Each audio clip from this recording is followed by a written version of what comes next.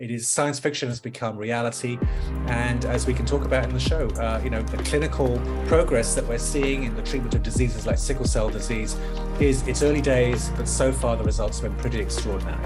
We have a tool that complements the full sequence that we've got now with the human genome, because now we've got a tool that can actually go into cells and make those edits, make those repairs that give us the hope that we can finally cure diseases like hemophilia and sickle cell disease and cystic fibrosis and this enormous long list of thousands of genetic diseases, cancers, and more. Welcome to Straight Talk, where we cut through the BS and get straight into the real conversations with some of the best minds on the planet.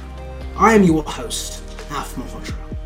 I am blessed to be leading these extraordinary discussions and asking tough questions that then elicit insightful answers, accelerating our awareness of the biggest issues impacting our lives and the future of humanity. Kevin, absolutely thrilled to have you on the show. So this is, of course, Straight Talk, and we're going to keep this in flow, and we'll edit it as we need to. Yep, sure thing.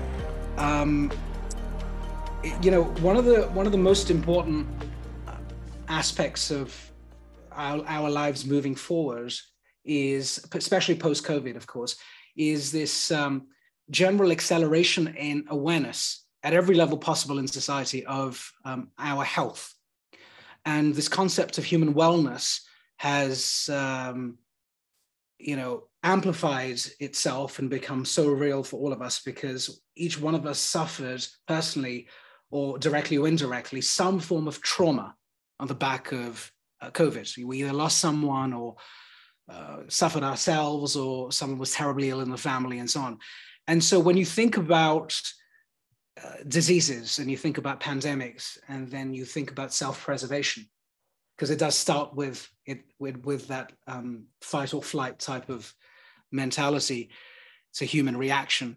More and more people, even non-scientists, those who've never really bothered to explore science in any way, shape, or form, have decided to take subscriptions out to the scientific journal here, or even the Economist, or the Telegraph, or the subscription online to Bloomberg, or whatever it may be, to read more about things that relate to health. And if you take it to another level, it's anti-aging, diets of all sorts. Heck, even Ayurvedic diets have come back from and actually been, brought into the Western world out of India, like yoga and various other things. And people are looking at all types of remedies and potions to keep themselves well. And at the core of it, there's certain things you can address, but there's certain things that you can't. And just before the show started, I was, being open and frank and straight talking with Kevin about my personal journey with my health, which has been a roller coaster, really. I mean, I could call it massively traumatic. That would be super negative. So I'll call it a roller coaster. And it's helped me make friends with uncertainty, which is a term I coined back in 2013 when I realized I couldn't control anything. And so this show is very important to me personally, not just to our straight talkers. And we have thousands of people watching this. And every word you say today is going to be important for me. And I will try and take this conversation in many directions, but it will be a personal conversation for me, as it is for you, of course, because you have a personal story as to why you are here today, which we'll get into in a moment. So to start, I mean, Kevin is, he'll describe his journey, but of course, there are two really important books that I know of. Editing Humanity, which is the most recent one that you wrote and released in October 2020. So this is maybe the eye of the storm when it comes to COVID. This was during COVID, right? And then you wrote Cracking the Genome in 2001. And both, I want to mention this. One is 336 pages of content and insight, which is Editing Humanity. The other one is 288 pages. Uh-huh. So a lot of content, a lot of knowledge that's been that's manifested in these books and transmitted into these books. And of course, you've done a lot of other research. So firstly, welcome to the show. An honor to have you on the show. You're a Brit. So, welcome to the show from another Brit. Yet you've migrated to the States 35 years ago in DC, and you have a thriving life there. which we want to, learn all about. So before I start, one of the most important things about Straight Talk is this personal story, as to why do you do what you do? Why did you write this book? How did you get to where you've got to? Because of course, It's so important. Tell us a little bit about who you are. Who is Kevin? And from the Watford days in England, how did you end up in DC, and what's the story here? And then, of course, the books. Yeah, as we were saying just before we started recording, Al, born and raised in northwest London, very close to where you're residing, and then moved to the States after my PhD. So I'm by training, I'm a biochemist / geneticist. And I moved to the States to do my postdoctoral research, thinking with the dream, naive as it turned out, to become a leading researcher in molecular biology or some aspect of genetics or something. Quickly realized I was out of my depth, pined to be one of my lab mates who was submitting and publishing papers in the elite science and medical journals. And I thought the only way I'm going to see my name published in one of those journals is if I can weasel my way in to join the staff of one of them. And my eureka moment in the lab came in 1989 when I saw an ad in the back of Nature to join the editorial staff of Nature, one of the most elite and prestigious science journals in the world, right, headquartered in London. And so I got that job and have pursued a career in science publishing for the last 32-ish years. And along the way, as you kindly pointed out, have written books. All of my books have been drawing back to my training as a geneticist, which is my first love scientifically, and to try to showcase for as broad and wide and diverse an audience as I can, the societal and medical and historical importance of advances in genetics and genomics, enabled by new technologies in DNA sequencing, consumer genetics, and so on. So there have been 4 or 5 books along the way. And the most recent book, Editing Humanity, was me belatedly, because I kind of missed it when the first papers were being published, belatedly jumping on the CRISPR bandwagon, or the CRISPR craze as it's been talked. Suddenly the penny dropped for me around 2016, 2017. CRISPR was going to be huge as an enabling technology to allow us to fix and repair DNA in any organism, humans, of course, but really any organism. And so scientists suddenly had at their disposal a toolkit that allowed them to edit DNA, much like you and I would edit the script for a podcast or a book chapter.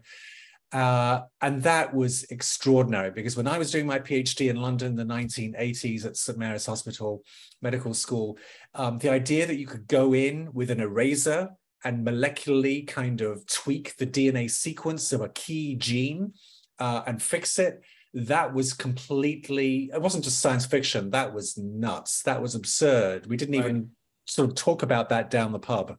But here we are, it is, science fiction has become reality. And as we can talk about in the show, the clinical progress that we're seeing in the treatment of diseases like sickle cell disease it's early days, but so far the results have been pretty extraordinary. Incredible. So let's go right into it. So thank you for sharing that. And we'll come back to you and your personal journey as we sort of travel this conversation.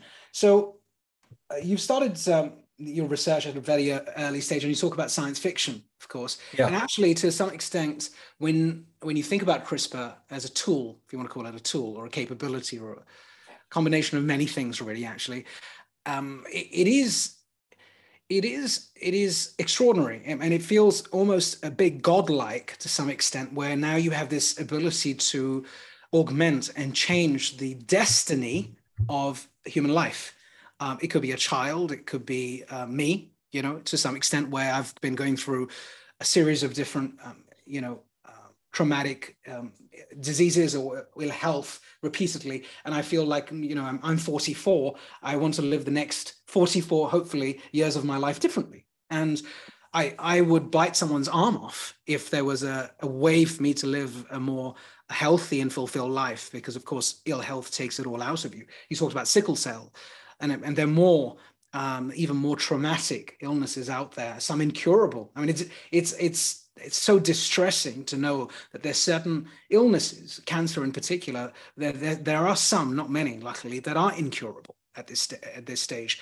And then you look at CRISPR, and then you have your first book, Cracking the Genome. I want you to just tell us a little bit about that book, and then we'll go into Editing Humanity. Yeah. So when you wrote that in 2001, I mean, that was, gosh, 20 years back, over 21 years ago, right? 2 decades ago. 2 decades ago. Yeah. You look great, by the way. 2 decades ago, you wrote this book. Where was your head at when you wrote this? And I've seen the summary of it. It's fantastic. So what were you thinking when you wrote this book, and how did you feel? And what was the So that Cracking the Genome was a book about the race for the Human Genome Project. So I'm sure most of your viewers have heard of the Human Genome Project and the hype around it. It was a very ambitious project that was officially launched in 1990 to sequence once and for all the complete complete DNA sequence of a human being. Those are the DNA is made up of 4 subunits or base pairs. You just call them by their initials of the chemicals, A, C, T, and G. And the precise sequence of this makes us who we are. It controls largely our appearance and the structure and function of our bodies. And in order to try to get to grips with genetic diseases, Alzheimer's disease, schizophrenia, depression, or even diseases that are a mix of genetic and environmental components, where we still need to know the genetic basis of them. You can't do that without a map. And the map that scientists had in the early 1990s was not useless, but it was pretty low resolution, shall we say. So we needed a Google map of the human genome. And this international project was launched. And that was not the making of a thrilling sort of science detective book until 1998, when suddenly a maverick scientist named Craig Venter, who again, many of your viewers will know, decided, I'm going to launch a private effort because the official project is going so slowly and it's crawling along. It needs to be shaken up. I'm going to launch a private effort. I've got hundreds of millions of dollars worth of funding. I've got new machines that I can use.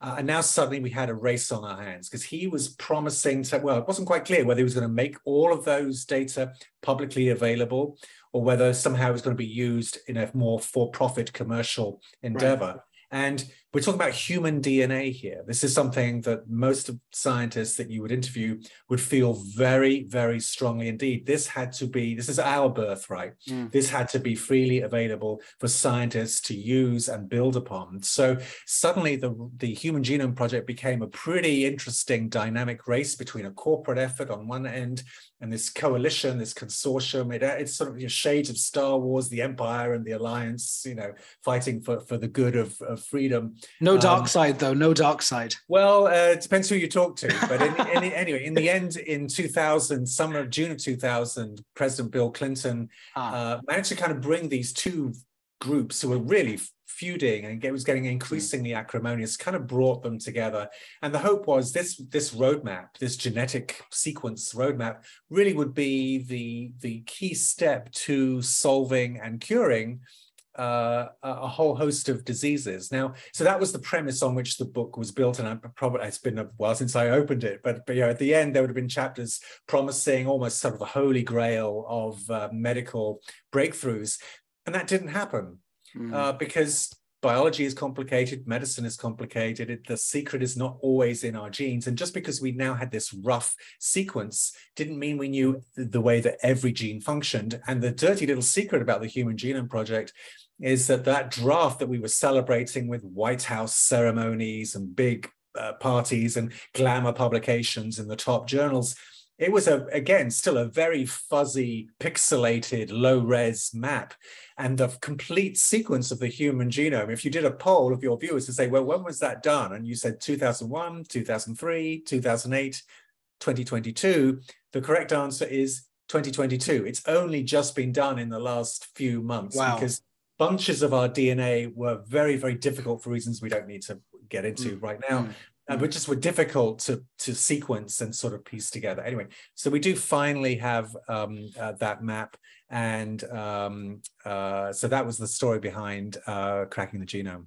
Beautiful. That's lovely. And so you've been at it for the last couple of decades, which is incredible. And now you decided to publish Editing Humanity.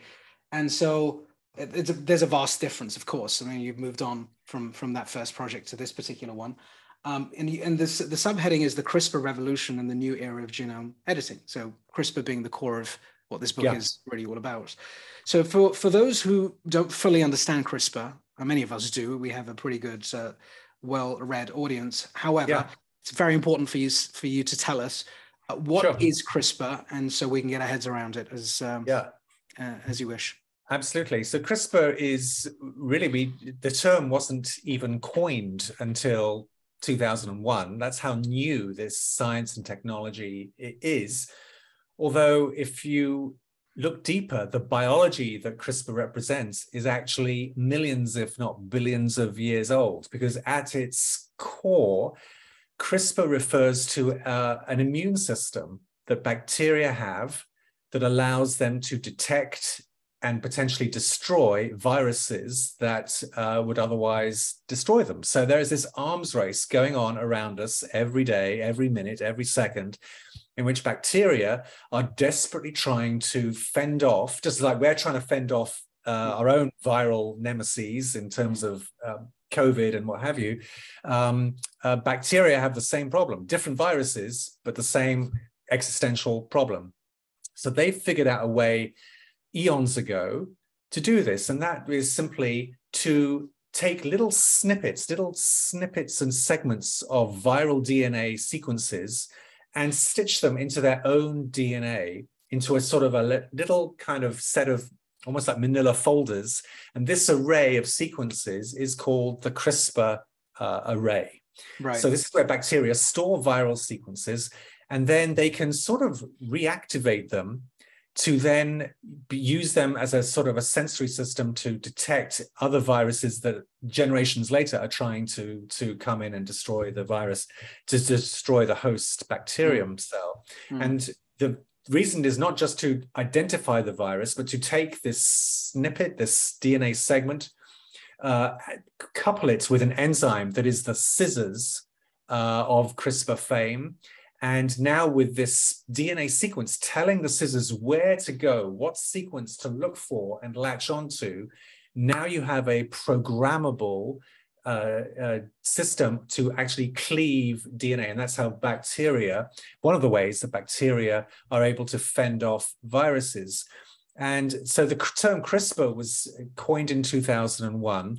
The link with viruses was identified by a small group of microbiologists in 2005. I go into all of this in the book. And it was in 2012 that the first demonstration was made to show that if we take this CRISPR system and we make a couple of tweaks, we can program these enzymes that are part of the CRISPR complex to target not just viral DNA, but potentially any DNA sequence. So the seeds of using CRISPR as a gene editing technology was sown or first demonstrated in 2012. And that work was led by two female scientists, Jennifer Doudna in Berkeley, California, and Emmanuelle Charpentier, who's now in Berlin. And that was the work that led to them winning the Nobel Prize in 2020, literally one day after my book came out. So the timing was quite good. And the link with my previous books is actually more simple than I think you may have suggested in your question. It's simply the promise of the Human Genome Project was to provide information to help scientists diagnose and treat and cure disease. And now with CRISPR, we have a tool that complements the full sequence that we've got now with the human genome, because now we've got a tool that can actually go into cells and make those edits, make those repairs that give us the hope that we can finally cure diseases like hemophilia and sickle cell disease and cystic fibrosis and this enormous long list of thousands of genetic diseases, cancers, and more. So that's where much of the excitement around CRISPR comes from. Right, right. And is the so we can understand for the non-scientists. So when you say CRISPR, I understand the example of the bacteria, such an intelligent way of protecting itself, the self-preservation of the bacteria. Yeah. And if you were to take a gene sequence, how does it work? So is it the sort of, from when the old chemistry classes, you take the molecules in a little dish, and then you're resequencing with some robotic arms. How does it work? One of the beauties of CRISPR is and one of the reasons it has swept the world, that there are researchers all around the world, not just in universities and biotech companies, right, but even in high school labs. I mean, it's a very relatively simple technique to get to work. Right. You don't need fancy equipment to do a basic, rudimentary CRISPR experiment. I'm currently writing the introduction for a new book on CRISPR in the classroom with a whole bunch of authors that will provide a guide for young scientists to get them introduced to CRISPR. So when we say we want to CRISPR a patient or CRISPR a gene, all we're really talking about is an enzyme that cuts DNA and a little piece of what we call a guide RNA, which is the sequence that we're trying to target. And so this complex, this ribonuclear protein complex in the jargon, is able to now go in a human cell, the cell nucleus, where the DNA is stored, and scan it almost like a sort of a drone doing surveillance. But with this RNA, it kind of will land in multiple places and test to see if it's found the right sequence. And almost miraculously, given how tightly wound and compact and how huge this ocean of DNA is in the human cell or mammalian cell compared to a tiny little bacterial cell where this system evolved, this system actually works. And so we're able to go in, even in the ocean of a human DNA, which has 6 billion letters of these A's, C's, T's, and G's, CRISPR is able to work. That wasn't necessarily a foregone conclusion when this breakthrough paper was published in 2012, but here we are. So really all you have to figure out is how to deliver this complex of this enzyme and the guide RNA that you've programmed, you have with human hands designed, maybe with a bit of computational help, but you've designed the sequence to match the gene or the region nearby a gene that you're trying to cut. And then once you've cut it, several things can happen. You can either bring along or supply sort of a bit of masking tape, the correct sequence that you would like to stitch into the DNA, or you can cut it in such a way that you're deliberately trying to kind of mess up the DNA just in that tiny little region to block the function of a gene or block a binding site, which may be in the context of a particular disease, all that you need to do. So that's the original, in a nutshell, CRISPR technology that won the Nobel Prize 2 years ago. But one of the amazing things about this field is that is almost old school technology now, because new flavors of CRISPR and new flavors of gene editing are coming along all the time, being published in top journals. And so there are now new types of gene editing that still have some central components of the CRISPR system that won the Nobel Prize, but now we're doing different types of chemistry on the surface of the DNA that can make more subtle, more precise changes to the DNA sequence, and in some cases are literally only switching out the one specific base or letter of DNA that you wish to repair, leaving everything else intact. And if that can work without cutting the DNA, without potentially activating the cell's natural DNA repair processes, and can be done in a controlled fashion, that is a very promising way. There's a new company that's called Prime Medicine in the Boston area, which has just declared it's going public. this week that we're recording this interview.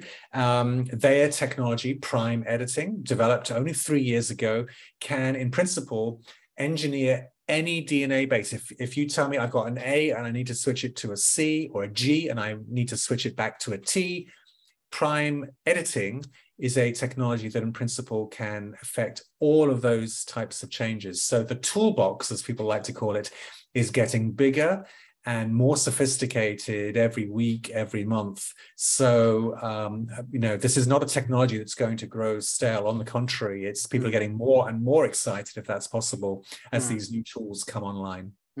It reminds me of, that's fascinating. I mean, it reminds me of, I'm a technologist, so it reminds me of this concept of complex code into what we call low code, no code. And over the years, it's taken a long time to get to this point where actually drag and drop is a central part of very complex software development. So you and I could, without being computer scientists, could go out there with drag drop predefined widgets and actually build a kick-ass website or a whatever software we decide to build. It feels like if it's not happened now yet, I don't think it's happened yet. It feels like this could be the future at some point, at some stage, where as long as it's in the right hands, which we'll get to in a second, you could do some good ethical work here and could have a material impact on the future of humanity, in a very positive way. Absolutely. I mean, I think obviously I painted a very rosy picture so far about how this technology can bring about cures for many genetic diseases.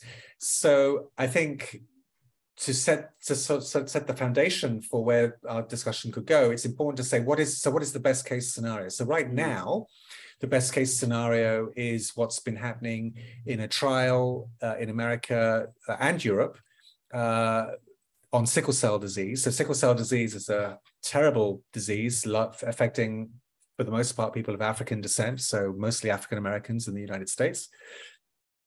It's caused by a single mutation of one letter of the genetic code, but it messes up the hemoglobin, the molecule that transports oxygen around the bodies. It warps the shape of the blood cells. And the reason it's so common for a deadly genetic disease that until recently you would not have children if you were a patient with sickle cell disease, because of the huge number of complications that arise from not having a functioning blood supply. Right. The impact has been tremendous. Sickle cell carriers have an advantage against malaria, so they've been selected for over thousands of years. So the gene, instead of dying out, in a way almost increases in frequency. So 3 years ago, a clinical trial started using CRISPR, not to make that precision repair of that single letter, because CRISPR was a bit more of a blunt scissors. It wasn't quite able to do that. But scientists over years before that figured out a way to compensate for the mutation by switching back on a gene called fetal globin, which we all express during pregnancy, when we're a fetus in the womb, but shortly after we're born, this fetal globin is shut down, and a different type of globin, the globin that carries the sickle cell mutation, is switched on. Scientists have known for some time that if they could figure out a way to switch the fetal globin back on, this would mask and compensate for the faulty globin that's carrying the mutation. So this has worked beautifully in now about 80 patients that have been reported so far, one of whom has become a minor celebrity here in the US. Victoria Gray has been interviewed and profiled on a long-running series on National Public Radio. You can find those interviews on the NPR's website. Her name's Victoria Gray. She's from Mississippi. Right. It's not a procedure for the faint of heart.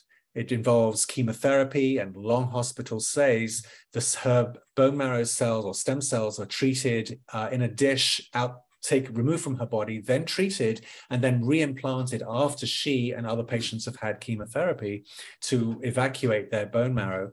But so you had to do that for the reimplanted cells to kind of take purchase and take hold and start to grow and differentiate. But that has worked beautifully. So and I believe the same scenario for pretty much every patient in this ongoing trial, which is run by CRISPR Therapeutics and Vertex Pharmaceuticals, Right.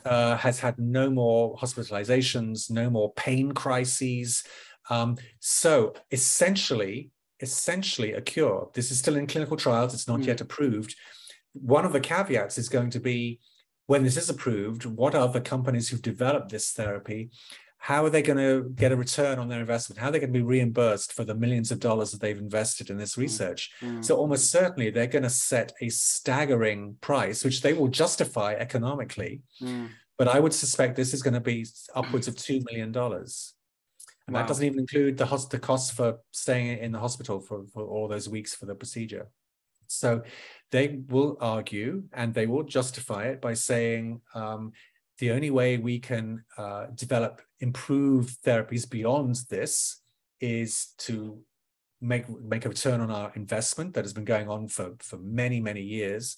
But you also have to weigh the cost of this one-time therapy, which is important to say that it should be a one-time therapy if it works properly, compared to the lifetime of medications and hospitalizations that the patient would otherwise have to endure if they did not have this therapy. So each patient and their families and their doctors will have to sort of weigh these sort of pros and cons. It's not going to be a trivial decision, and this won't be the last word in treating sickle cell. But that's so far the leading example. Other examples equally promising have been published in some of the top medical journals. And the hope is, from no less an authority than Jennifer Doudna, who we interviewed on a program run by our magazine, Genetic Engineering News, just last week, said that in the years to come, she firmly believes that a gene editing therapy will be developed for sickle cell and similar diseases, in which the patient will simply receive an injection of the CRISPR complex that will work without having to undergo all of this sort of very aggressive chemo and bone marrow transplantation. When that will happen, she declined to put a date on it. It's going to be some years away, but at least we've got the beginnings of. We should not undersell how important this early progress has been, because, as I say, the first CRISPR paper, the Nobel Prize winning paper, that was just 10 years ago this summer. So in one decade, to go from here's a proof of principle that looks quite interesting to we've got 80 patients who are walking around with pretty much free of symptoms with this arguably the most famous genetic mutation in the world, sickle cell disease.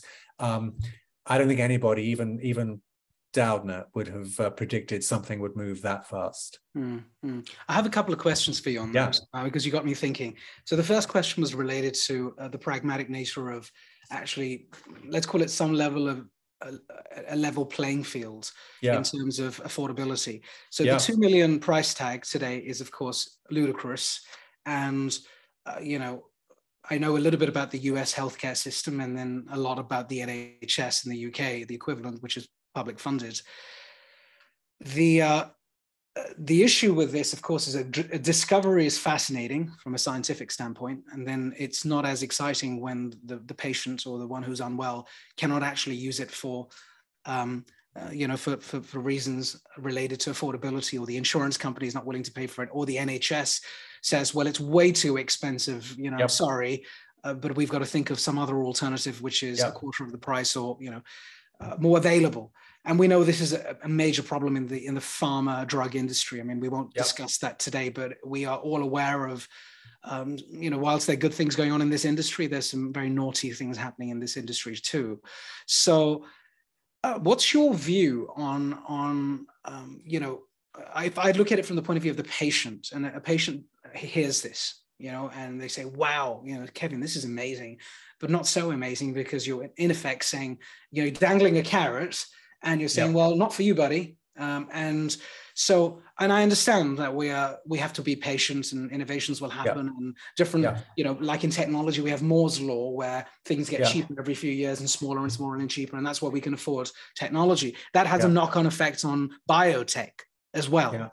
So if I was to make you the policy head of whether it's the UK, US, or whatever, or the European Union, or whatever it may be, you had a magic wand opportunity, What would you really do to see this through? Because innovation and invention without implementation is quite disappointing and quite distressing, almost useless to an extent. Well, I think I'm glad you said that at the end, because advocates of the biotech and pharma industry would say, you can complain about the pricing all you want, but without us, what the hell are you going to do? Who else is going to develop these drugs? Occasionally, you might find an academic group that is able to develop a therapy, and with government funding or philanthropic funding, might be able to find a way to distribute it. But we need this industry. So that's the first thing to say. The second thing is, these pricing issues are not solely about gene therapy or gene editing. A case in point, in the UK, just in the last few years, was from the availability of brand new cystic fibrosis drugs tailored to patients with specific mutations. These are brilliant drugs, very effective drugs developed by Vertex, a biotech company in the Boston area.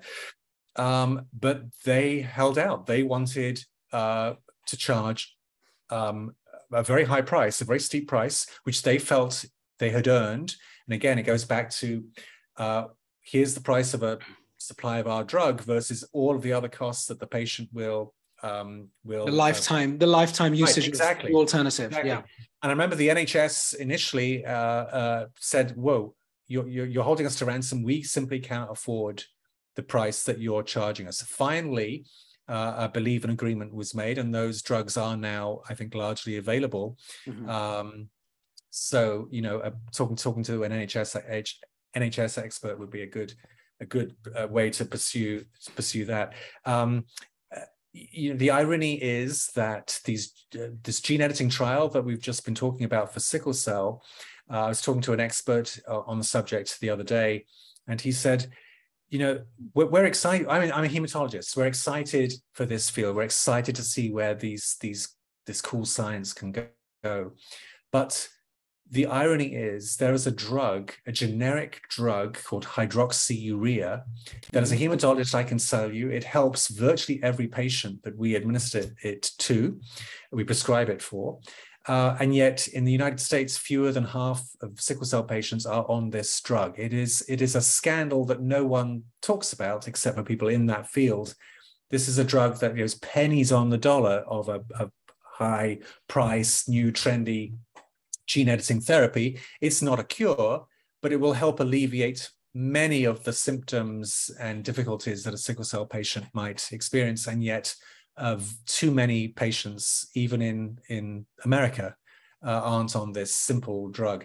And there are other, just because we're sort of, and I'm as a CRISPR aficionado, I'm sort of really excited about talking about these gene editing therapies. There are other drugs, other approaches that are being taken. There's been a little kind of bidding war in sickle cell in the last few months about these biotech companies now getting swallowed up by big pharma, who see, wow, we're finally in a position to really capitalize and help this patient community. 100,000 in the US, that's not a rare disease. That's a pretty significant number of patients.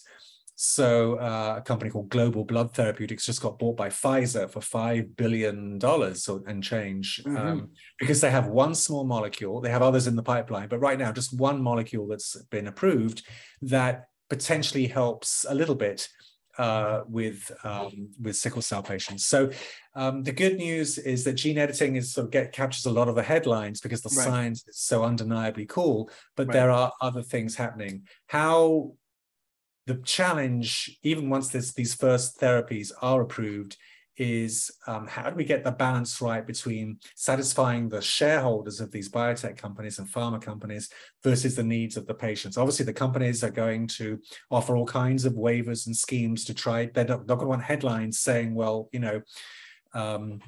Betty in Louisiana can't afford this drug, which you've been dangling and promising. So how they're going to get around that remains to be seen. Got it. And so if you had a magic wand and you were given the ability to do whatever you needed to create a level playing field, what would you do? Yeah, I don't have, I'm going to stay in my lane, Al. I'm sorry, I don't really know what the answer is. As I said, we need the innovation. There's now about 24 biotech companies commercializing CRISPR for infectious disease, cancer.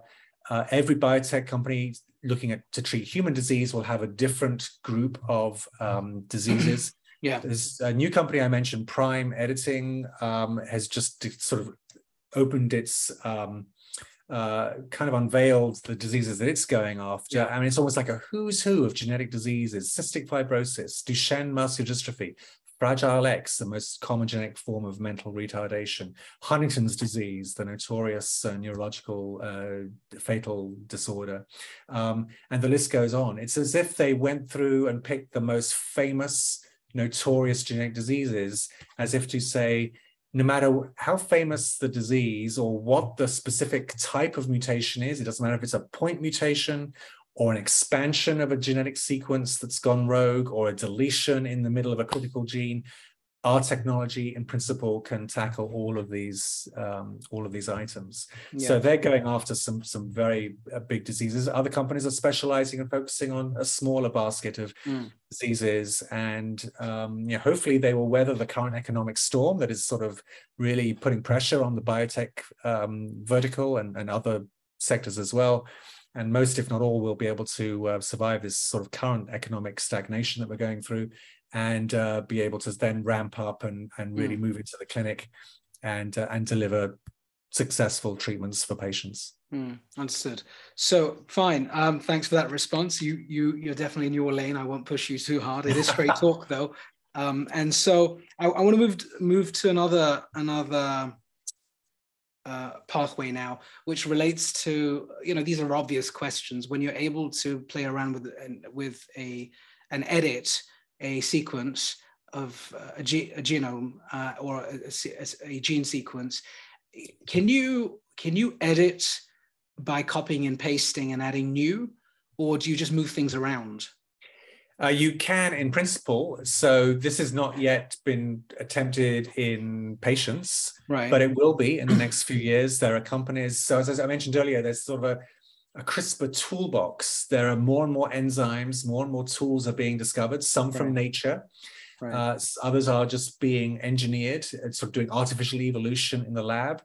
And so scientists are not, now that they've figured out here is a simple, effective way to cut and paste DNA, they're not going to be content with just, fixing a gene or a base letter of DNA here or there.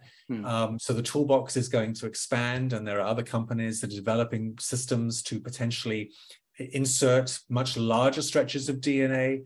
And we'd have to think carefully about, okay, so to what purpose, to what end are we trying to do that?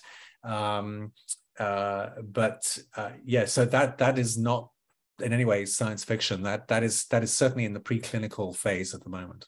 Understood. And so if you're able to do that, I guess then let's talk about use cases. One is related to health, and sickle cell is a great example.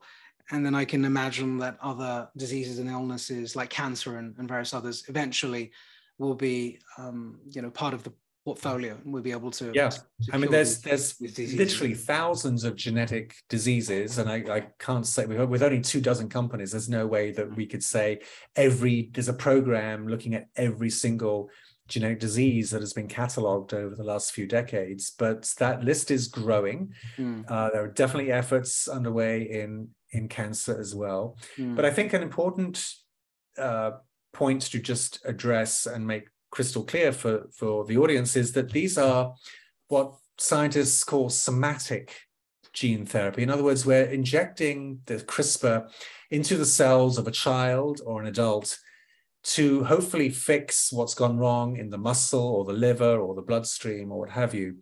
But we're not doing this in such a way that they can pass on this edit. This is just to help the patient themselves. And this is in deep contrast to the notorious experiments that were conducted in China a few years ago in 2018, in which a scientist was now literally performing CRISPR on a human embryo. So if a human embryo at the 1, 2, or 4 cell stage has an edit made, then that edit is obviously, by definition, going to double with the rest of the cells of the growing embryo. And then once that child is born, 9-ish months later, in principle, those edits will now populate every cell of the newborn baby, including the sperm or egg cells as they develop. So now you have a genetic change that can literally pass on through generations. You have now dipped your toe and completely polluted the gene pool. And that is why an ethicist can agree to disagree about whether that is an absolute red line that should never be crossed, or whether there may be situations where that could make a prudent sense. We can get into that if you wish. But that's why these experiments cause such a storm. And I spent several chapters revealing how I wasn't the journalist who broke that. Brilliant journalist at MIT Technology Review, Antonio Regalado, broke that story in 2018. But I do kind of reveal a little bit about how he kind of figured out, I got on the hunt of that particular episode. The scientist in question was subsequently sentenced to 3 years in jail. He got out a little bit earlier this year, and recently popped up in a news release in China saying that he was now moving, I believe, to Beijing and looking to continue to make a contribution in science for his country. Kevin, you've raised some really important points, and I think we've covered really good ground today. As we now navigate to the next part, which is a very important part, which relates to the earlier designer baby concept, talk us through this whole area of ethics, because of course this could go way out of control. And there's a little bit of concern amongst us all around those who have the resources and the money and the access to be able to avail of genome editing versus those who don't, of course. And we talked about the affordability issue. So just add some color to where your head is at when it comes to ethics and how this could be mass adopted. Sure. So let's, first of all, be very clear to distinguish the kinds of gene editing that we've been talking about in the clinic for sickle cell and liver diseases and forms of muscular dystrophy and a growing number of genetic disorders, including cancers, that will be increasingly under the microscope in the clinic, and hopefully more and more of those gene editing therapies will be approved and available.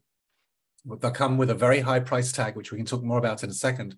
But there's nothing controversial medically or ethically about this. This is simply state-of-the-art medicine for individuals with devastating, potentially life-threatening illnesses. Right. The ethical quandary comes when we talk about potentially tweaking the genes or the DNA in a human embryo, playing God, almost literally, to change the complexion of genes at birth. That those DNA changes will be reflected in every cell in the baby and those changes could also be passed on to future generations. So this is the stuff of science fiction nightmares, and it's something we need to watch very carefully. One of the good things that has emerged from the saga of He Jiankui and the CRISPR babies that we've been talking about in China from about 2018 is there has been, as you would expect, it has triggered an awful lot of debate among leading scientists, ethicists, physicians, and other constituencies about how this technology should be regulated going forward. Should there be a blanket moratorium? How would you enforce that?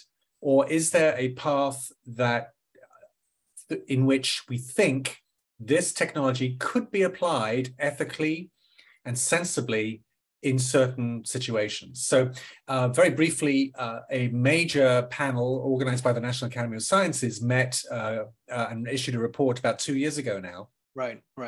And aired cautiously towards the latter view that of those two choices I just gave. They concluded, after a year of deliberation and many interviews with leading experts, that in some cases, gene editing of human embryos could be permitted. those situations would include instances where two patients with a recessive disease, so they carried two copies of the mutant gene, whether it be for sickle cell disease or cystic fibrosis, perhaps, if they wanted to have a biologically healthy child, there is no way, no other form of in vitro fertilization that would allow them to select an embryo that didn't have that genetic disease, because this is a recessive disease and they'd have no healthy versions of the particular gene in question to pass on to their children.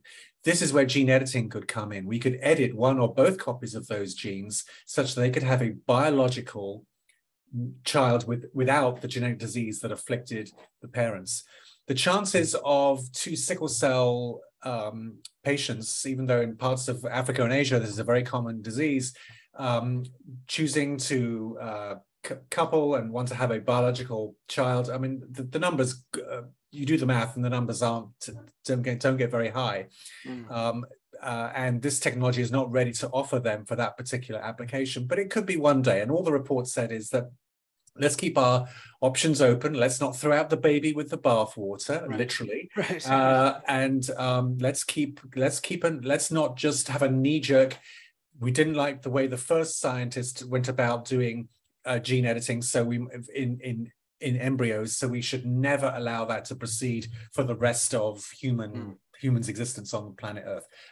So that's the considered view. However, we already know from the immediate aftermath of the CRISPR babies scandal that there were clinics in the one clinic, I shouldn't exaggerate, one clinic that we know of in the Middle East that was emailing the Chinese scientists at the heart of that controversy to say, could you pass along, could you teach us your methods, because we want to offer CRISPR genome editing for our clients. I don't know the name of the clinic, but it was in Dubai. I've seen the email. We also know that there's a leading geneticist in Moscow who several years ago was very keen on following along the same lines of He Jiankui, but applying it to Russian couples who suffer hereditary forms of deafness. He wanted to offer them a route to having a hearing-enabled child. Back then, in the summer of 2019, the Russian authorities, health authorities, said, "No, Dr. Rebrikov, time out. We're not going to grant you permission to go ahead and do this." But as far as I know, he's still itching to do it. And if they had a change of policy, this could get greenlit by the Russian authorities, who may be in a frame of mind where they're not particularly bothered by what the rest of the world thinks of their medical ethics. So I think, to cut a long story short, I think we're going to see some other test cases emerge in the coming years, whether it's an offshore CRISPR clinic purely for profit, or whether it's a physician who thinks he's doing something in the best interests of his patients, of couples who've come to him for his services. I think this is going to flare up again, and then we're going to have these debates continue. And is this, just help me understand, is the commercialization of this, is that pretty straightforward at this point? Is it open source? Yes. Well, CRISPR is pretty much available to anybody who wants to attempt it. And of course, there's still a big patent battle going on for the original form of CRISPR.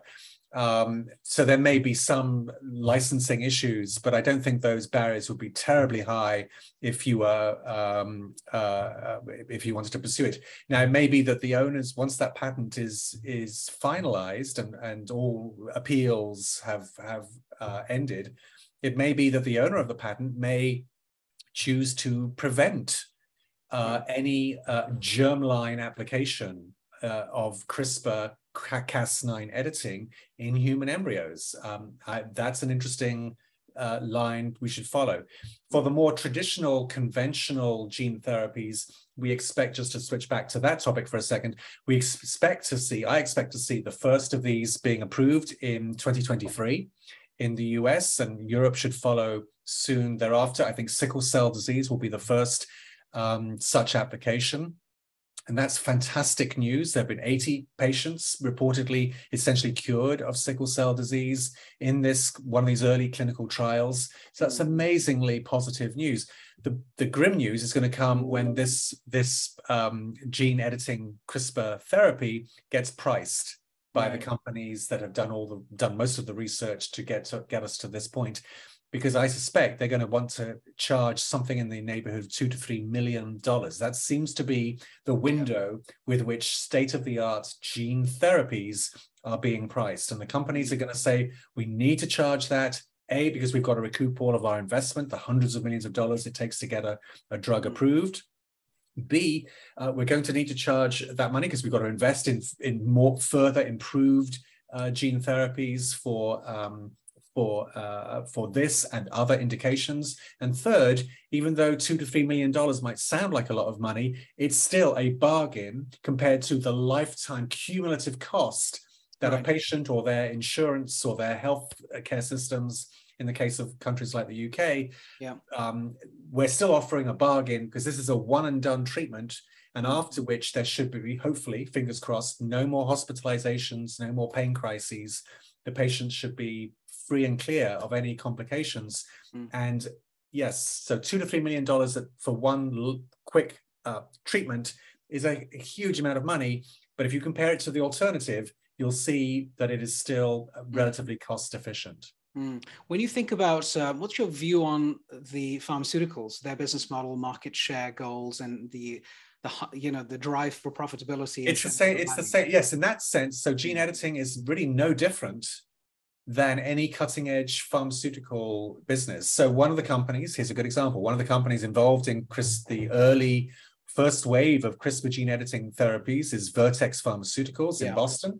A very successful company that really made its name in large part by developing customized drugs for cystic fibrosis tailored to specific mutations in CF patients.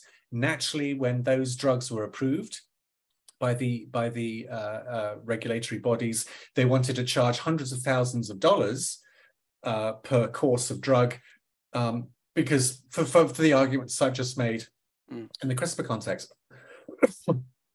When they went to the UK to strike a contract with the National Health Service, they were at an impasse because the NHS just balked at the initial price that Vertex wanted to set for these drugs. These are small molecule drugs. They're nothing to do with gene editing or CRISPR.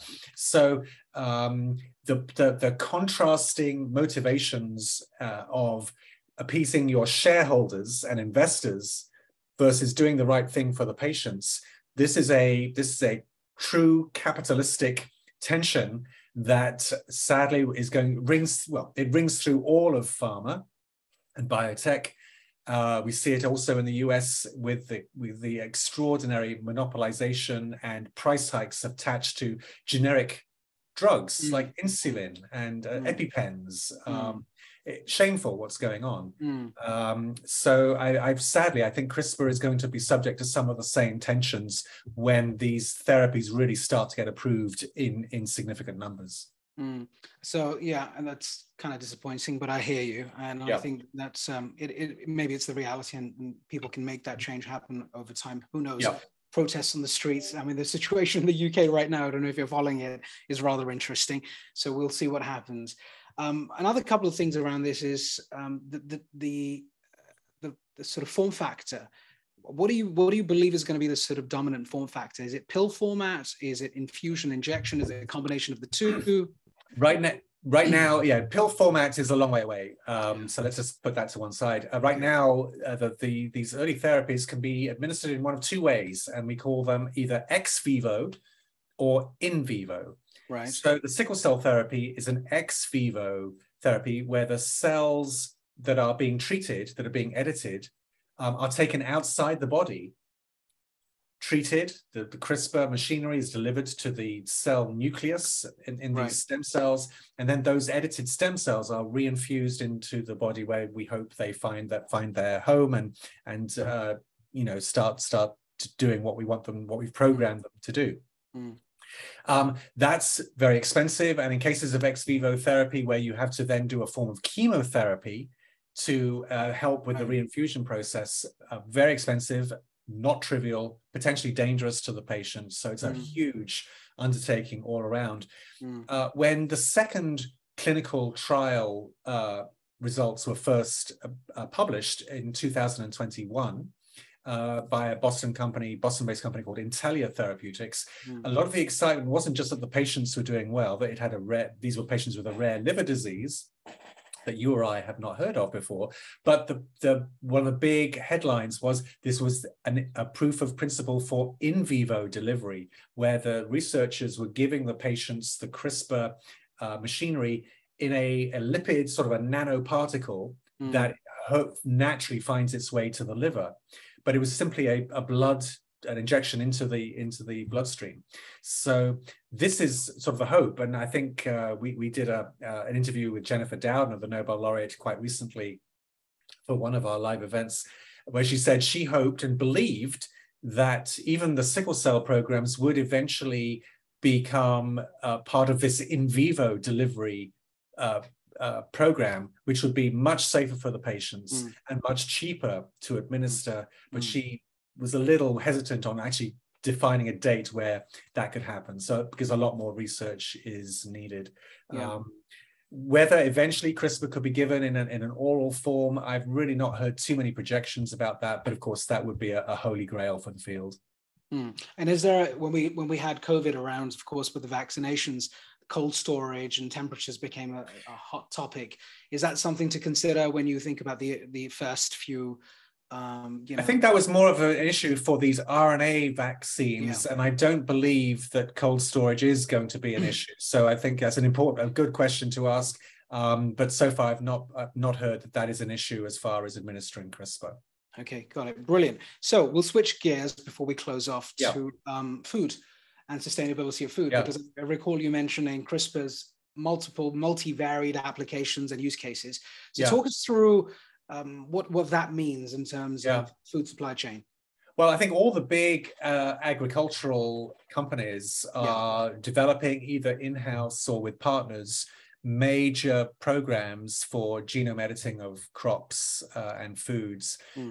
Because quite simply, unless we engineer our plants to become more robust to withstand drought, heat, pests, parasites, you name it, our food supply is it's already under threat, and it's going to become increasingly under threat. We simply, I think we're all in favor of natural, organic farming, and it all sounds wonderful. But unfortunately, evolution has a way of, developing pests and critters and bacteria and viruses that would love nothing more than to absolutely wipe out your favorite crop, whether it be cereals or fruits or rice or anything else that you care to name that different people around the planet depend on. So CRISPR is going to become, and it's already emerging as a very important tool, because despite all of the fuss over the last 25 years about genetically modified plants, I think it's been misguided. I want to be clear about that. But B, one can understand from the layperson's perspective, because it does sound a little weird. You're taking a foreign gene from a beetle or an insect and putting it into my plants. I don't like the sound of that. Their opposition isn't much more sophisticated than that.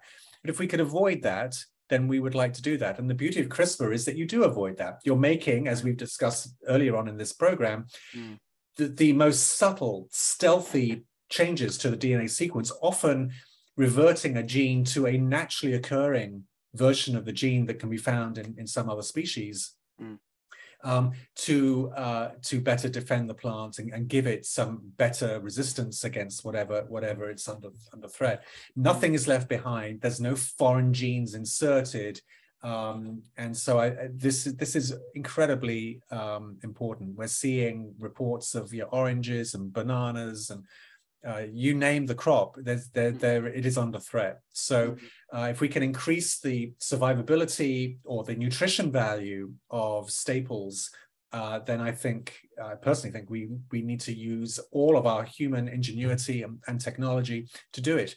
CRISPR is completely safe in this context. There should be really no concerns, but I think that is, in a way, almost the bigger challenge. And there are technical challenges because plant genomes are much more complex than human genomes. So technically, researchers do have a fair bit of work to do to just make the precise engineered edit that they want to make. But the bigger challenge, I suggest, is actually convincing the public that this is safe. This is in the best. This is for the best of the consumer. And just because some of these are being developed by big corporations like Syngenta and Corteva and Bayer, big multinational ag bio companies that may not have, like many pharma companies, don't have the cleanest track record. They've been kickbacks and other things that have dragged them into court. But this is not about making money. This is about ensuring that we have enough foods to live on. And but I can imagine that in Africa in particular, there are going to be countries and regimes that are very suspicious, even before they begin to understand the technology, the fact that it's being presented to them by a major agricultural biotech company. So there's going to be a lot of public education and persuasion that's going to need to be done. And I'm not. Well, I wish I was more optimistic. Is it fair to say, if some of those issues were tackled, the education, getting mass adoption at a consumer level working to some extent, then it's going to be easier to do this than it is going to be to address the previous challenge that we had. So with the food supply, I guess it's not to do with babies and it's not to do with embryos. Right. And, if you can convince someone and you can educate them on the fact that, well, actually, this is way better than what Monsanto was doing with crops earlier on. But I think that's, for me, what convinced me is, once I saw a picture of a lung that had been exposed to cigarette smoke from a lung cancer patient, I was in no mind to pick up cigarettes after that. I found that incredibly persuasive. Interesting that in the whole kind of COVID pandemic, on our TV screens, we were really spared seeing the worst, because hospitals, at least in America, we valued their privacy, and so things were done very, very with tight regulation. If we had seen more transparently what was going on, perhaps more people would have taken the pandemic, really would have followed and continued to heed the warnings about the pandemic. So if you see a before and after photo of a plant of cotton or something that's been untreated versus one that has benefited because those plants have been CRISPR gene edited, and you see the difference in health and vitality and growth in the second versus the first, then perhaps you got a hope of convincing the regulators and governments that this is the only prudent way forward. When could it happen? This is already in research, and I think we're already starting to see there's already a CRISPR edited tomato on sale in Japan. Right. It's got nominally enhanced nutrition, so I don't really think it's the most sort of striking example. I'm reasonably happy with the nutritional value of a normal tomato, so I'm not necessarily going to rush out and pick the one that says it's got extra vitamin A or whatever the nutrition is. But we have to start somewhere, and if certain countries are now finding a pipeline and a way to get CRISPR edited fruits and vegetables onto store market shelves, I think that's, again, I take great encouragement from that. Okay, wonderful. Good. So we're looking forward to an augmented food supply chain, and maybe the world will accept this versus, the alternative. It'll take some time, but I hope so. Fingers crossed. So as we close off, then I think it's been amazing talking to you, Kevin. So thank you so much for your time. Thanks, family. It's been a learning experience for me, certainly, and for our audience, no doubt. I'm sure they'll be desperate. Many of them will be desperate to try and grab hold of your book, Editing Humanity, if they haven't yet, or even the one you wrote 20 years ago. And the one before then. During that time, you talked about the $1,000 genome, right? Yeah. And so this is brilliant. Now, your brain is ticking. You're at a really interesting inflection point with the technology of CRISPR. And it's all happening now, of course, based on this conversation. There's a lot more to happen. What's your next book on then? The next project is to write, which has emerged from Editing Humanity is to write the story of sickle cell disease. It's a disease I learned about in school. Every student learns about sickle cell disease. It's a historic disease for many reasons. It's known as the first molecular disease. Someone I was interviewing recently in the CRISPR space described it, and I love this, as the most famous genetic mutation on Earth, which I believe it is. But yet we scandalously, really, we haven't been able to offer a meaningful treatment, particularly for the millions who are affected in Africa and across Asia. So from a historical and societal perspective, it's a fascinating story. It hasn't really been told for a broad audience. So I'm going to try to weave all of these elements together, talk to the companies that are driving these amazing clinical trials, hopefully get to meet some of the patients that are involved. And so look for that in about 3 years' time. Brilliant. Well, we'll have you back on the show. Oh, I would love that. Thank you. We'll be in a different phase. I'll be older and wiser about CRISPR. And, I talked about this when I started the show with you. I have a personal story around my health condition as well. Yeah. So this is very important, and I'll be watching this. And of course, we'll be in touch with you.